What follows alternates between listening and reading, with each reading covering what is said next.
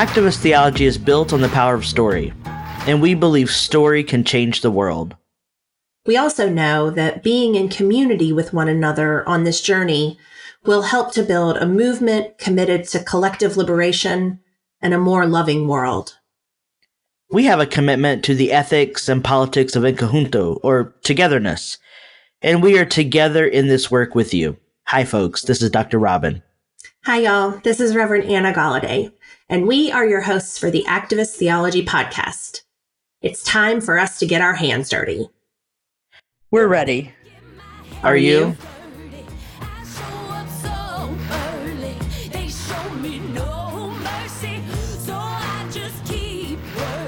Hey, Pastor. Hey, Dr. Robin. How are you? You know what? I'm doing well, but I am concerned about Portland. Yes. Yeah. I was just talking about that with my partner earlier today. We had a very similar conversation. What the fuck? What is going on? And why are we letting it happen? Yeah.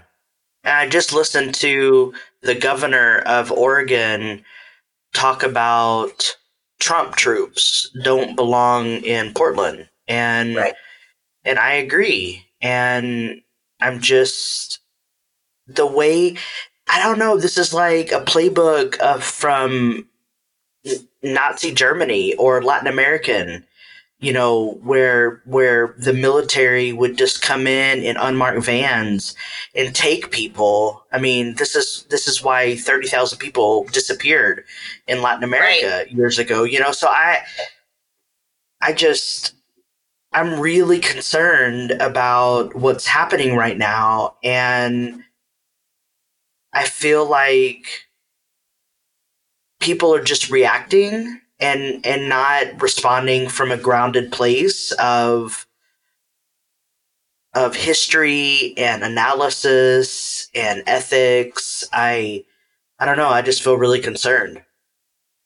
I'm with you. I mean, we are seeing in real time the way that our fetish for war and our fetish for militia-based control is affecting the people that live in a country that is supposed to be using those factions only to secure our freedom, not to limit our freedom.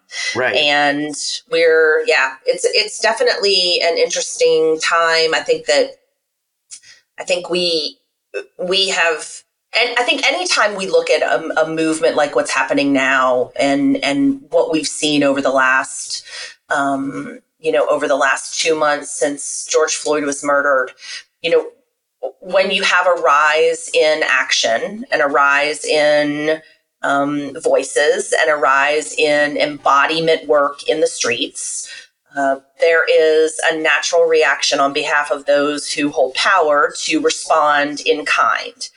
And this is exactly what's happening there. Doesn't make it right, doesn't make it what's necessary, but I think it's natural for us to see this kind of thing happening, and we've got to figure out how we're gonna battle it and how we're gonna take it on and how we're gonna minimize it so that we don't find ourselves in an even more precarious situation, especially as we lead up to the election. Because this president is going to continue to do things like this that puff his chest and enhance what people will perceive to be his power, simply because he has very few other tactics left in order to make himself out to be someone who's worthy of doing this job for another 4 years. Mm-hmm. Well, so I got Portland on my mind, and then I've also got John Lewis and C.T. Vivian. Yes. And so many of our elders are becoming ancestors, and just thinking a lot about how do we continue the fight? How do we continue the arc of moral courage? And I don't know. I just feel sad. I'm sad. I also think that we have to be really, really mindful to watch the things that we've been taught and to emulate those things in real time. I mean, leaders like Vivian and Lewis showed us exactly how things could be done in a nonviolent way, in a way that is led first by love and intention, and second by, standing up for injustices. And we've got to take heed to those lessons. Take heed to those lessons. Pay attention. Echo their work. Not let their work rest along with them. And I loved, as sad as I was yesterday in seeing all of the memorials and the tributes that folks were providing, I also spent some time reading, catching up and rereading things that I had read before, speeches that Lewis had given on the floor of the Congress, things that he had said in podcasts. And I was so uplifted. I was rejuvenated by that. Right. And I think that if we can continue to be a people that remember ourselves, re-knit ourselves together in the vein of these amazing leaders, I think we'll be okay. Well, and I love that today we have a guest on where we can kind of bridge together present action with our ancestors. Yeah. And very excited to have Kat Armas on today, who is writing a book called Abuelita Theology, and is a Cuban person living in the occupied territory in LA. And we're very excited to have you, Kat. Welcome. Thank you so much. I'm so excited to be here. Yeah. I'd love to hear a little bit about Abuelita Theology and what brought you to that kind of work. Yeah. First of all, I'm so thankful to hear you guys just kind of dialogue about elders becoming ancestors and, not letting the work of our elders kind of rest along with them.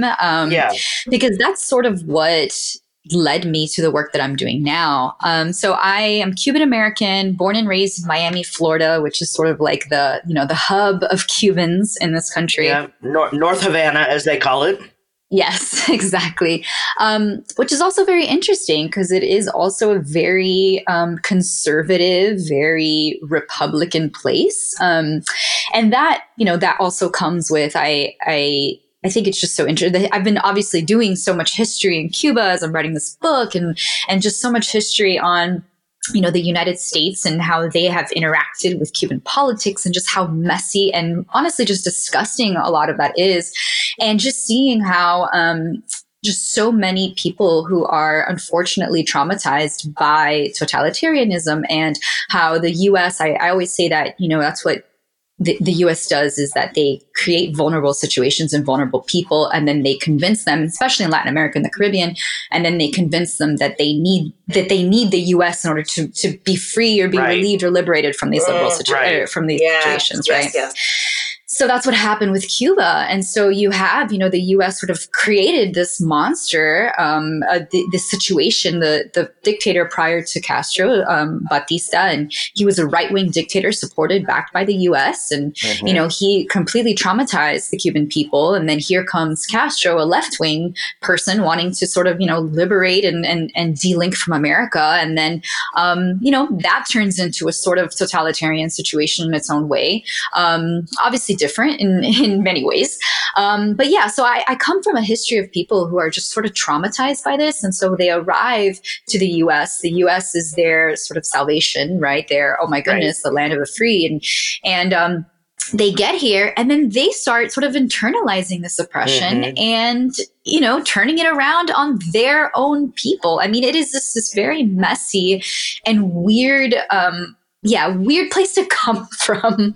And so in my work, I really want to look at, this complicated history, and I want to look at the history of colonization, right? The history, I talk about imperial Catholicism and how that, or excuse me, Iberian Catholicism and how they colonized the Taino peoples of the Caribbean. And then how sort of Protestant re-evangelization kind of came in and did the same thing all over again, right? It's just so complicated.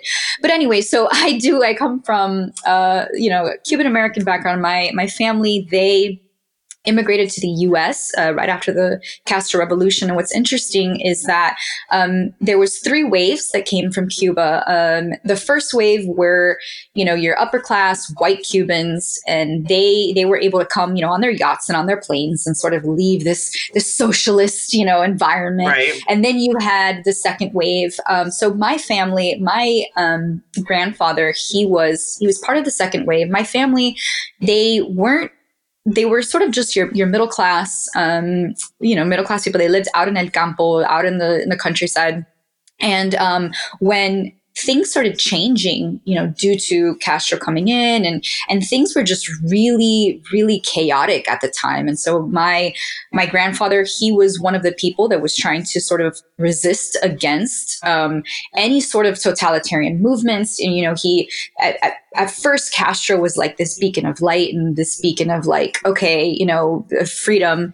And then things started turning kind of weird. And so he was an anti-Castro, actually, dissenter. And he escaped one night on a boat because they told him the government's coming for you in the morning and they're going to take you to jail. And so he was like, they had devised a plan. So he was able to escape, and he came to Miami. He went to Miami because I'm no longer there, even though I feel like I am. But he went to Miami, and then a year later, my family came over. And so I think, I just come from a long history of just a lot of complexity, identity searching, right? Like, who are we now that we are no longer in our land or in our place?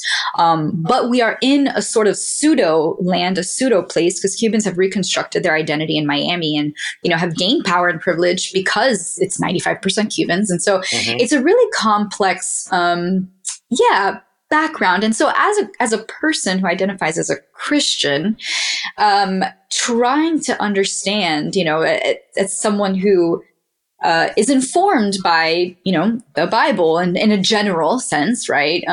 What does that mean to live within a complex identity, very nuanced, traumatized in many ways, seeking to be liberated in many ways, and also in many ways, I don't know if you guys are familiar, I'm sure you are, with Miguel de la Torre. He's a Cuban American theologian, and so one of the things that he says, and it's very similar to my own experience, in Miami, I'm part of the dominant culture, and so I went to sleep as a white person in Miami one day, and I woke up as a brown person when I left Miami, when I moved to New Orleans. And so it's also this idea of having, existing in multiple realities, in multiple worlds, and multiple cultures. And so my work with Abuelita Theology is trying to understand, well, what does that mean? What does that look like? What is that? How do we live that out?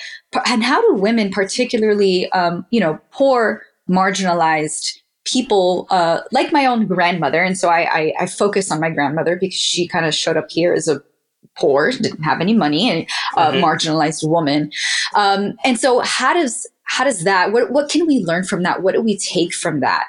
Being, westernized people, what can we learn from the most marginalized in our midst? And so I look at sort of constructing that, but also even within that, critiquing many aspects of, liberation theology that could also perpetuate, patriarchal ways of being and thinking, trying to develop a very complex, nuanced, way of existing in the world. And so coming from that space.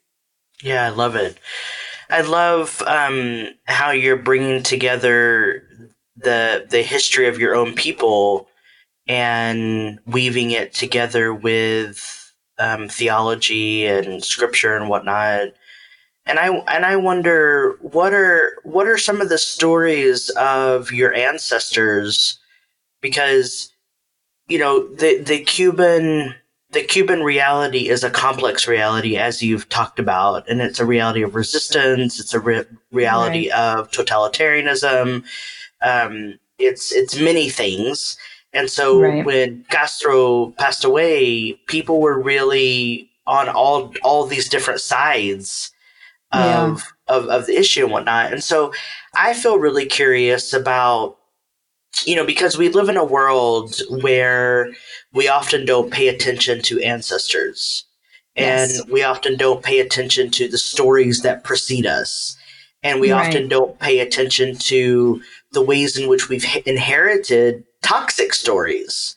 And so I feel curious about the role of ancestors in creating a vision for the future. Can you talk a little bit about that?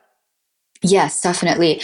And I think that's huge. Part of my, sort of decolonizing journey has been trying to understand the role of my ancestors and, within that, understanding the complex reality that comes, with a whole history of people that, I'm essentially sitting on their shoulders. So for me, my grandmother, like I said, she and I focus on her obviously because this is sort of where my story takes off from. But she grew up on the countryside of Cuba, and what was very important to her was her popular Catholicism, right? And I say popular Catholicism because there was a difference, and in Latin America there is a big difference between institutionalized Catholicism, where you can go to the church and you can kind of do the church thing, but for a lot of people who live on the countryside, they can't make it to a church, which are usually in the city.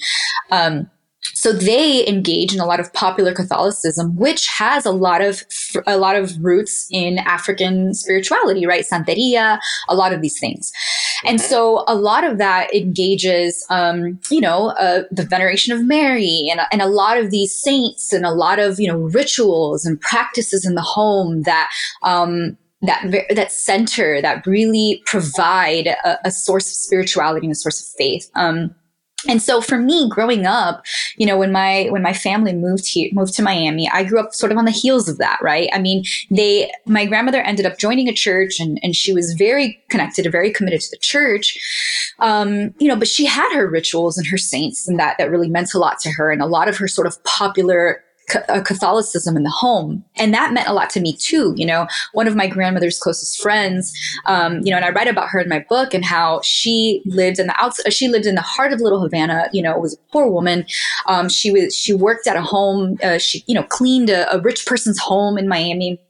And she got caught up in a web of just power and abuse of the owner of the home, the husband, they started having an affair and all of these complicated realities. But what grounded her was, her shrine, her altar. She would come home and she would, that was sort of her place of resistance and her place of faith and her place of spirituality. And I remember, I would spend a lot of time with this woman, and we would ride the buses in Miami, and we would go up and down Calle Ocho and Little Havana. And then we'd come back and I'd sit next to her, and I'd watch her as she really, that was the source of her faith. It was lighting her little velita for the La Virgen, for Mary, and that was her source of faith. And so that shaped a lot of my understanding of spirituality, of how it can be, how it takes many shapes and many forms, and how it can be deeply personal and deeply spiritual. And so, that was my what I experienced growing up. And then, in my early 20s, I just sort of got wrapped up in, just popular evangelicalism and popular, and because I grew up Catholic, I didn't know much about denominations. I didn't, I didn't grow up evangelical. I didn't know, it was really funny because I'm just like, okay, yeah, sure, this is cool. And so I got involved with a local church, and it was I didn't know this at the time, but it was a, white evangelical church. I mean, granted, it was Cubans, but yes, you're white Cubans. Yeah.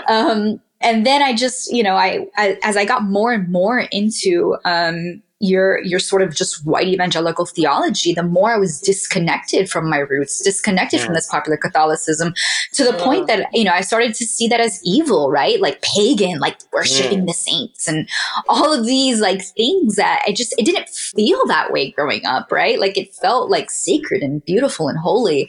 And all of a sudden now I'm being told that it's, that my grandmother needs to be saved, that I need to evangelize to her and make sure that she, comes to know Jesus. And I'm like, but I thought she did, right? Like she loved God, and she, so that was sort of like my journey into kind of starting to, it was a sort of journey into it of disconnect and of delinking and of just completely, breaking that tie that I have to my ancestors, to the popular Catholicism, to La Virgen, that was so important to my family. And then, as I began the journey of decolonization, I have sort of come back to those roots, right? Sort of just trying to understand, well, what does it look like to engage, the ancestors in this? What does it look like to engage, to think about, the Taino people that gave birth to, that essentially I am here because of them, right? And so that has been huge for me, is just reconnecting with these, saints that have meant so much to my grandmother, and that really formed me as I became a person with my own faith and my own spirituality. Yeah, I love it. Yeah, I love this this mental picture that you draw, Kat, of like unknitting yourself from the theology of your grandmother, and then kind of re-knitting yourself back together now as you're doing this research. It's almost as if I can envision in my mind's eye that you're using the exact same thread. Like you unknit it, you unknitted yourself from the work and kind of saved all the pieces and parts, and now you're reforming it and re-knitting it back together. And it's just this beautiful kind of mental image that I'm receiving as you talk about it. It's really lovely. I wonder. I was so struck by your thinking around kind of this disconnect or disembodiment of the Cuban people during their forced and sometimes not forced migration, and how they lost and or found or refound their identities when they found their way to Miami. It's not that dissimilar to many of the immigration stories that we know and have learned in Scripture. This understanding of a people being forcibly removed from their land, a dictator or a king, putting rules in place that minimize the liberation of others. And so they move to another place where they can, be the most full version of themselves. I'd love for you to dig a little deeper into the kind of the scriptural undergirding of Abuelita theology and how you see those threads knitted together. Yeah, that's a great question. So it's funny, the first thing that actually hooked my attention, besides obviously reading about the history of my people and all of those things, but when I would consider myself someone who studies the Bible. And one of the reasons why I am so interested in the Bible is because of how it can be used in so many different ways, right? Like the Bible can be this like book for liberation and freedom and love. But then of course the complete opposite. And the way that I think of it is, the Bible's not going anywhere, right? Like people are going to keep reading it and people are going to keep using it in atrocious ways. Right. It's a positive and a negative. Right. So how can I use, my understanding of it, my interpretation of it, my just engagement with it as a form of liberation, because it is going to be used the other way too. And so I am fascinated with the stories, and I am fascinated with, I mean, a huge part of scripture is the idea of ancestors, right? The cloud of witnesses, Right. the people who came before us. Like, this is huge. A lot of what God tells God's people is, don't oppress, or, you've been liberated by, from the oppressors. Now don't turn around and oppress. Like, it's just this constant, remember, right? Remember Right. and Remember.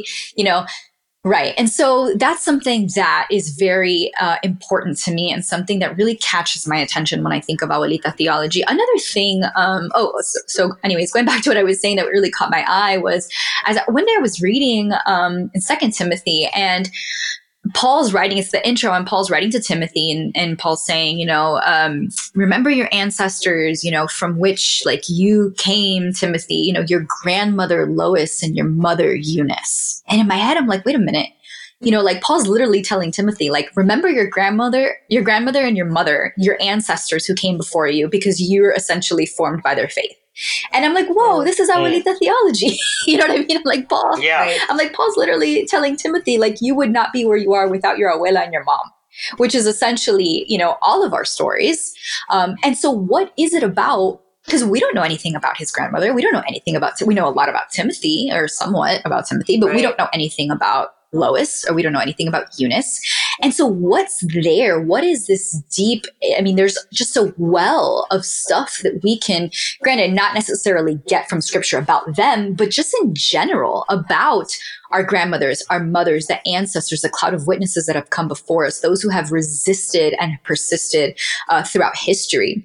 And so I started digging into the stories of overlooked characters, right? Overlooked women. I mean, just a small example, when we talk about the Syrophoenician woman or the Canaanite woman, the one that Jesus calls her a dog, why do we always focus so much on Jesus calling her a dog? And what about her faith? She was one of the only women in the New Testament who was called a woman of great faith by Jesus. So why is she overlooked? Right. And we're just focusing on Jesus and what he says, And so we're constantly, it's sort of like our gaze just, or, in general in society, or we've been taught, our gaze has overlooked these women of resistance and persistence. I mean, obviously the Hebrew midwives who lied to Pharaoh, right? They resisted, and they stood up against empire in order to save Moses, who would eventually liberate the people, And so we sit on the backs, or we rest on and scripture really is just on the backs of these women and the backs of these overlooked characters.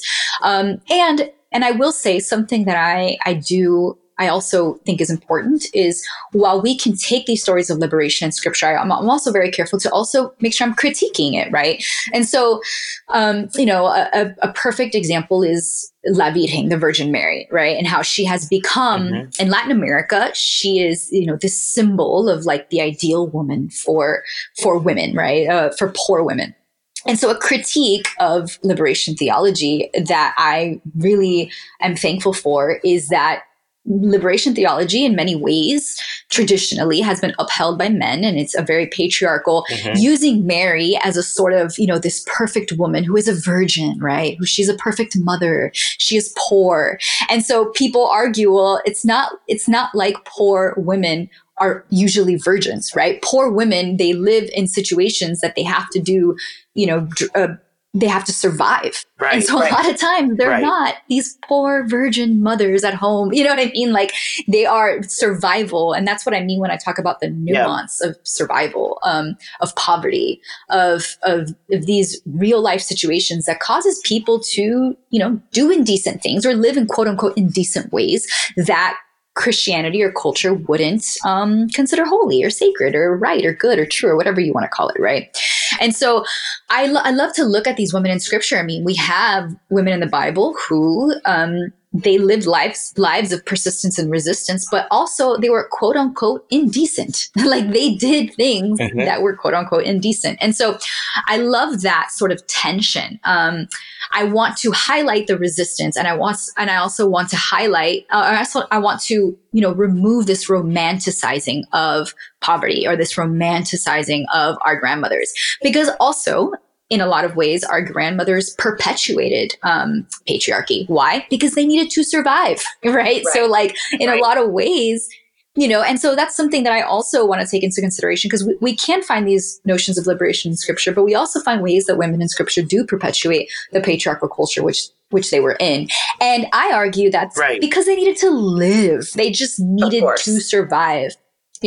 And so that's sort of the, what I see in the Bible and what I, see in our culture. And in a lot of ways, we overlook that, that interstitial space, that middle space where, the indecency, the quote unquote indecency happens, but also where the resistance and the perpetuation and the survival and all these things happen in that middle space. So, yeah. Yeah. There's a light and a dark to all of it, right? You started out kind of referencing, Timothy and what we do and we don't know. How problematic it is that, how problematic Paul is in and of himself. Right. And yet, in that instance, he removes an expected patriarchal standard and calls on Timothy's grandmother and mother, not on Timothy's uncle and father, right, or grandfather and uncle, in the way that Timothy should remember his upbringing and remember his faith. And there's a light and a darkness to Paul. There's a light and a darkness to Timothy. There's a light and a darkness to, the women that you've mentioned. And it speaks to this, we will always attempt to find the liberative quality in every story when we seek it. And yet, both from a survival mentality and simply from a life and times standpoint, that there are radical problems with the character and the story in and of itself. Right. I'm struck by your work, and the mentioning of your grandmother and the way that she formed the undergirding that you came to understand as your own faith. I'm the product of a faithful grandmother as well. I am also really lucky that I have an aunt who is the keeper of the stories in my family. She is the one who, understands and has dug deeply into our genealogy. She's the one that really helps all of us, a generation removed, remember who it was that formed us and how we came to be the people that we came to be. But in that keeper of the story role, I often hear the beautiful stories or the positive stories or the things that made our family survive, the things that made our family different and surpass other families in our town. The success of my grandfather, my grandmother was a nurse in the 40s, in the 1940s and 1930s, which in and of itself was a bit of a stretch for women in those days. And can you speak a little bit to this this concept of holding stories, but also being willing to or capable of telling the stories in both positive and in not so positive ways? Yeah. So I feel like that is, so I always kind of go back to this, idea of like Western colonial and like binaries and dichotomies. And, like we're so not, our culture in general, Western culture is so not used to seeing the complexity of these stories. Right. And so we want to, I think like you were saying before, like they're either stories of liberation or they're not, or like, Paul sucks or he doesn't, or, Right. and so I think, we, Western culture is not used to existing with multiple things existing at the same time, right? So like a story of my grandmother, her husband, my grandfather, died before I was born, and they think that was just due to the trauma and the stress of him, kind of hopping on a boat in the middle of the night and arriving at the shores of Miami, and just everything that he sort of went through, just killed him. And so he died a few years after he arrived in Miami. And, my grandmother raised 3 children by herself. And so she joined the church, the Catholic Church. And, she met a friend, and he was sort of like, I considered him my grandfather because he was always around and he was just in love with her, and she just never wanted to marry him. She just never wanted to be married again. She didn't want to marry, she didn't want to get married. But they were really close. I mean, literally 30, 40, 50 years. And right before he died, he was in she's 90 now. So she must have been in her late 70s. He was in his mid 80s. He was several years older. He was on his deathbed, and she decided at that moment, I want to marry you. And it was right before he died. She just decided, let's get married, right? And it was this bizarre thing. And I, I was younger, I didn't understand. I was just like, oh, it's a love story. And like, wow, how beautiful, she wanted to marry him on his deathbed. But it wasn't until I got older that I realized, like, the only reason why she married him was because he had no family and he needed someone to sign for him, when he died. And she wanted to make sure that she could take care of him in the last few months or few years that he had left. And so for me, now looking back, it's sort of like, she was, her whole life resisted like these notions of this marriage, resisted marriage, but then at the same time, like she was, she refused to just, her only love was her husband. Like she only wanted to, her husband who had died. And so she was sort of existing in this complicated, like, this is my friend and I love him, but I don't know, like this her whole life. She ends up marrying him. And to me, I see that as a sort of like, she had to do what she had to do in order to, fight the system or agree with this or whatever she had to do with the system in order to make sure that she took care of this man who had taken care of her whole life, right? So she wanted to take care of this man. And so it's this complicated, love story. It's not really a love story, but it's like, and so I think in situations like that, I see that as a sort of abuelita theology in the sense that, women, a lot of these, marginalized, poor, marginalized women, immigrant women, like my grandmother, they have to make, choices or they have to do things that a lot of times we don't understand, right? Whether it's resisting, whatever, or whether it's having to give in to, the system or resist the system or, but it's these complicated realities. And so I think, so this is what I look for, in a lot of the stories of people in the Bible, a lot of the stories of people in our midst, it's just this idea of, just complicated realities of giving into and resisting both at the same time, not romanticizing, but also acknowledging the ways that liberation is sort of pumping through our veins as people who come from generations of people who have been doing this for a long time. What strikes me about the story that you just told is that she becomes a widow. Right. Twice, yeah. And we don't think about the marginalization of becoming a widow. Mm-hmm. And how do we, I don't know why that strikes me, but yeah, it does. Yeah. Yeah. So I wonder, Kat, so one of the things that Robin and I spend a lot of time on this podcast kind of digging into is the ways in which oftentimes, all the time, whiteness is problematic in this work of liberation.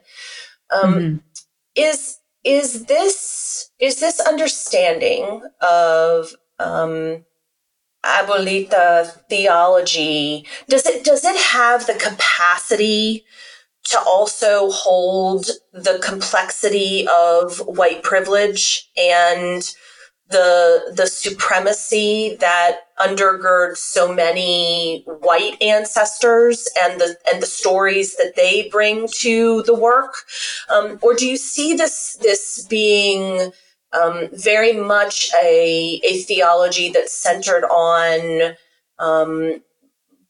ancestors of color, and if that's the case, then how do those of us who identify as white also kind of grasp these stories in ways that can inform our theology and serve us in this work in the world? Yeah, that's a good question. So because where I come from, I would consider myself someone with mestiza roots, right? I have African, because coming from the Caribbean, right? Like I have Spanish from Spain ancestry and indigenous ancestry, and Africans were trafficked to the Caribbean very early on, and so African roots. And so it's just very this mixing of people, of cultures, of race, of ethnicity, of identity. But as far as Abuelita theology, and so I say that to say that that's the place where I speak from, of course. And so when I think of, as I read of indigenous writers and people and thinkers, I'm looking at Mesoamerican indigenous peoples. But I think that, how you mentioned, right, that your grandmother, or forgive me if I'm misquoting, your grandmother or your mother, okay, was a nurse, or, in the 30s. My grandmother, yes. Yeah, so So we come from, all of us, we all obviously have a background and a past, and we all come from a history of peoples who have overcame or who have resisted or have persisted. And so I do see this as something that I feel like, white people, it's just as important for white people as it is for people of color to dig into their ancestral roots, right? To understand whether the good or the bad or the ugly, or, to kind of dig into our ancestral roots, to just understand that we come from, or where we come from, or who has, perhaps there are people in all of our cultures, like I said, who have done both, who have both resisted and who have both perpetuated. And so what can we learn from that? What can we gauge from that? Where have our ancestors, where do we sit on their shoulders where they have taught us, instances of streams or strings of liberation that we can hang on to, that we can learn from. And so I think one of my favorite writers, she passed, Gloria Anzaldúa. I'm sure you may have heard of her. She's a queer feminist writer, and something that she talks about, is that we hold multiple cultures and multiple, in our identities. I mean, we hold, me as a Cuban American woman, I still hold whiteness, right, inside of me. That's still, pumping through my veins, unfortunately, because I live in this culture. And so we all hold these multiple identities. And so how can we dig into each of them and honor them where they need to be honored, and then, take them apart where they need to be taken apart? I think because we all live in a capitalistic society, and we're all, we all perpetuate that too. There is so much that needs to be untangled and detangled. And so something that I want to do in Abuelita theology is really look to those, the knots in our past and the knots that need to be untangled. And so for white people, or for in our wanting to, delink or decolonize from whiteness, it's looking into these, multiple identities, and looking into these situations of resistance and these situations of perpetuation, and just trying to like, how I was mentioning earlier, using that same thread to unlink and then to delink, and being able to hold multiple things at the same time, using that same thread. And so I think that, like we all know, right, our liberation is bound together. And so when we're all seeking through our ancestors, through our, your grandmother who was a nurse in the 30s, through all of this, like, how can we contend for a better future through looking at our past? And so I think there's some of it for all of us. Yeah. I mean, I'm really lucky that I have a relative who is able to share these stories with me, right? I want to make sure that, you know, for those of us that have a primarily European kind of construct to our lineage, that we're really mindful that, you know, stories of success or kind of beating the odds when it comes to, you know, having white ancestors is in no way doesn't give us bragging rights when it comes to when it comes to the, you know, the liberation that we've seen from Black and Indigenous people of color. So thank you. Thanks for, you know, breaking that down a little bit for me. Yeah. I'm wondering if we could talk a little bit about how you talked about at one point you woke up and you were brown, but maybe you had thought of yourself as white, but not in the same way that people in this country think of themselves as white. But do you find, because this is like, you know, I'm born of a Mexican woman and an Anglo father, and so I also have those mestizo roots. Right. But I move in the world with power, access, and privilege because of my skin color, because I am melanin deficient. And I'm wondering if you also have that experience of being a Latina, but moving in the world as a white person because of how you're perceived. Yeah. And so that's a good question, because that's something that I think about a lot. You know, of course, I am a light-skinned, you know, Latina. And so that comes with its own, you know, things that I need to, and like I said, you know, I come from Miami where there are a lot of white Cubans and they completely internalize their whiteness, and they, you know, And so I think, for me, when I was in Miami, like I said, I was part of the dominant culture, right? I did not experience any sort of racism or any sort of anything like that, or any sort of, you know, pushback because I'm a Cuban person. But when I moved to New Orleans and I was involved, I was, you know, engaged in a very, very, very white community. For me, it was more so a cultural clash. You know, I was raised by single mothers and a single grandmother. Very matriarchal culture. I was, you know, that it was just the way that my people engage, and, you know, we're loud, we're, you know, in your face, and just all these things, all these cultural realities that come with, you know, being me. And then I moved to a very subculture of the subculture of the subculture of whiteness and white evangelicalism. Yeah. And it was very much, I mean, definitely my skin tone offers me a lot of privileges. In that moment, however, it was very cultural, where cultural clashes, where I was just very much othered in that sense, where I had never been around white culture. I had never been around white, you know, that sort of, you know, Southern, I'm not picking on Southernism, but, you know, just like the sort of that. So that was a very big thing for me. And so as far as when I say, you know, I woke up brown, I take that from Miguel de la Torres, or his words, but that sort of idea, like I woke up as a non-white person in New Orleans, because culturally there was just a lot of differences.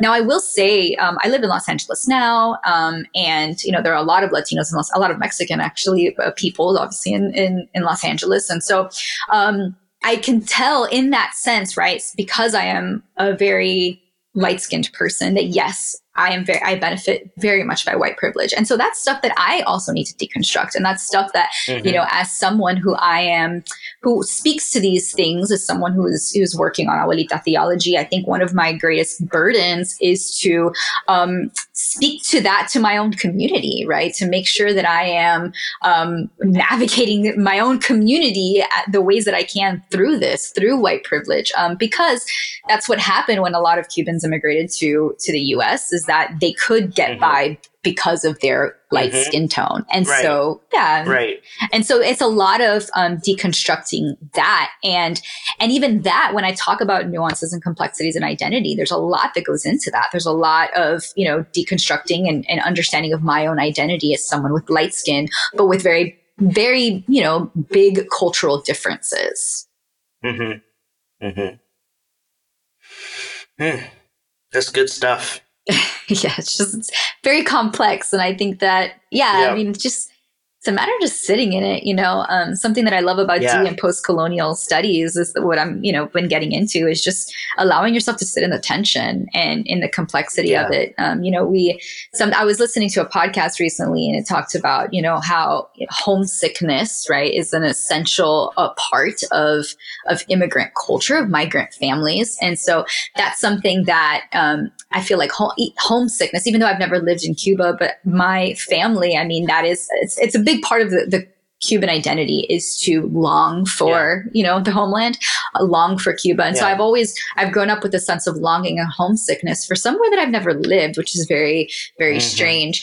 But, I feel like we live in a culture where we want to, we want to arrive somewhere and then get there and then that's it. And so homesickness is sort of looked down upon, like, no, we're a problem solving culture. Like, that's why we love the 5 stages of grief, because they're 5 stages. And then once we get to the 5th one, we're fine, And so I think that's something that I want to sit in is just, well, what if there is something about this homesickness or this longing that is in and of itself sacred and in and of itself holy, and we don't need to fight against it? What if we can just sit in it, and what if we can meet the divine there, right? Meet the divine in the homesickness, meet the divine in the complexity of being of 2 worlds, of 2 cultures, of being someone who is connected to another place, another culture, but is also living in light skinned, living with, and so it's this, just sitting in that tension and sitting in that and seeing that tension as a place where you can meet the divine. Yeah. In that Nepantla. Yes, exactly. Exactly. Yeah. Well, this has been great. This is phenomenal, Kat. I'm so grateful that you have gifted us with your time. I'm really excited about your upcoming book. When will it be out? And if it's going to be a while, where can our folks be in touch with you? What's the best place for them to find out more about the work you're doing in the world on a day-to-day basis? Yeah, so my book will be out next summer. We don't have an exact date yet. My manuscript is due in August. And so I'm sure once I submit that, we'll know a little bit better. But so next summer. So until then, you can follow me on Twitter. It's at @Kat_Armas, ARMAS. Same thing with Instagram. My website, katarmas.com. Amazing. Go and follow all those places and watch for the book. Yeah, thank you so much. Well, Kat, thank you again. This has been an amazing episode, and I'm so grateful that you brought this work to our listeners and to us. Friends, as we go into our week, there will be the need for us to draw on the lessons of our ancestors, whether it's remembering the lives of C.T. Vivian and John Lewis and how their work is such a great guide for us as we move forward, or whether it's looking into your own history and your own ancestry and thinking about those who have come before you that have taught you the true meaning of liberation and a theology and an ethics of movement and change. Dr. Robin, we're both really blessed to have people that have come before us that can guide us in this work. Yes. And I don't thank my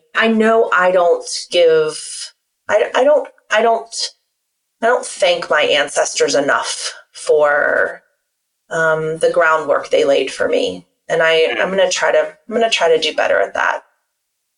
I think, part of this work of activist theology is restoring ourselves, and the stories also precede us, right? And so I think Kat gives us a method and a strategy to reconnect with those who have come before us and to know where those stories live in our bodies. Yeah. Yes. I'm going to sit with that. I'm going to sit with it. And I hope you all sit with it too, friends. Until we talk with you next week, reminder, feel free to follow us on all of the socials at Activist Theology. Don't forget that Activist and Theology share a T. And we will be back with you next week. We have another amazing episode planned. We know you're going to love it. And we're grateful that you're on this journey with us. It's all about freedom. It is. I appreciate you, Dr. Robin. See you later. Are you looking to connect the dots between what you think and how you live? Are you looking for a more robust way to be in solidarity with the movement? Are you looking to get your hands dirty with the work of social justice? Join Dr. Robin and Reverend Anna Galladay each week as they share, reflect, and analyze on pressing social concerns. Want to help support this podcast? Go to activisttheology.kindful.com and click on podcast. And remember, Activist and Theology share a T. The music you hear in this episode is Hands Dirty by our friends Delta Ray. Our sound editor and engineer is Dan Medley from 10 South Sounds.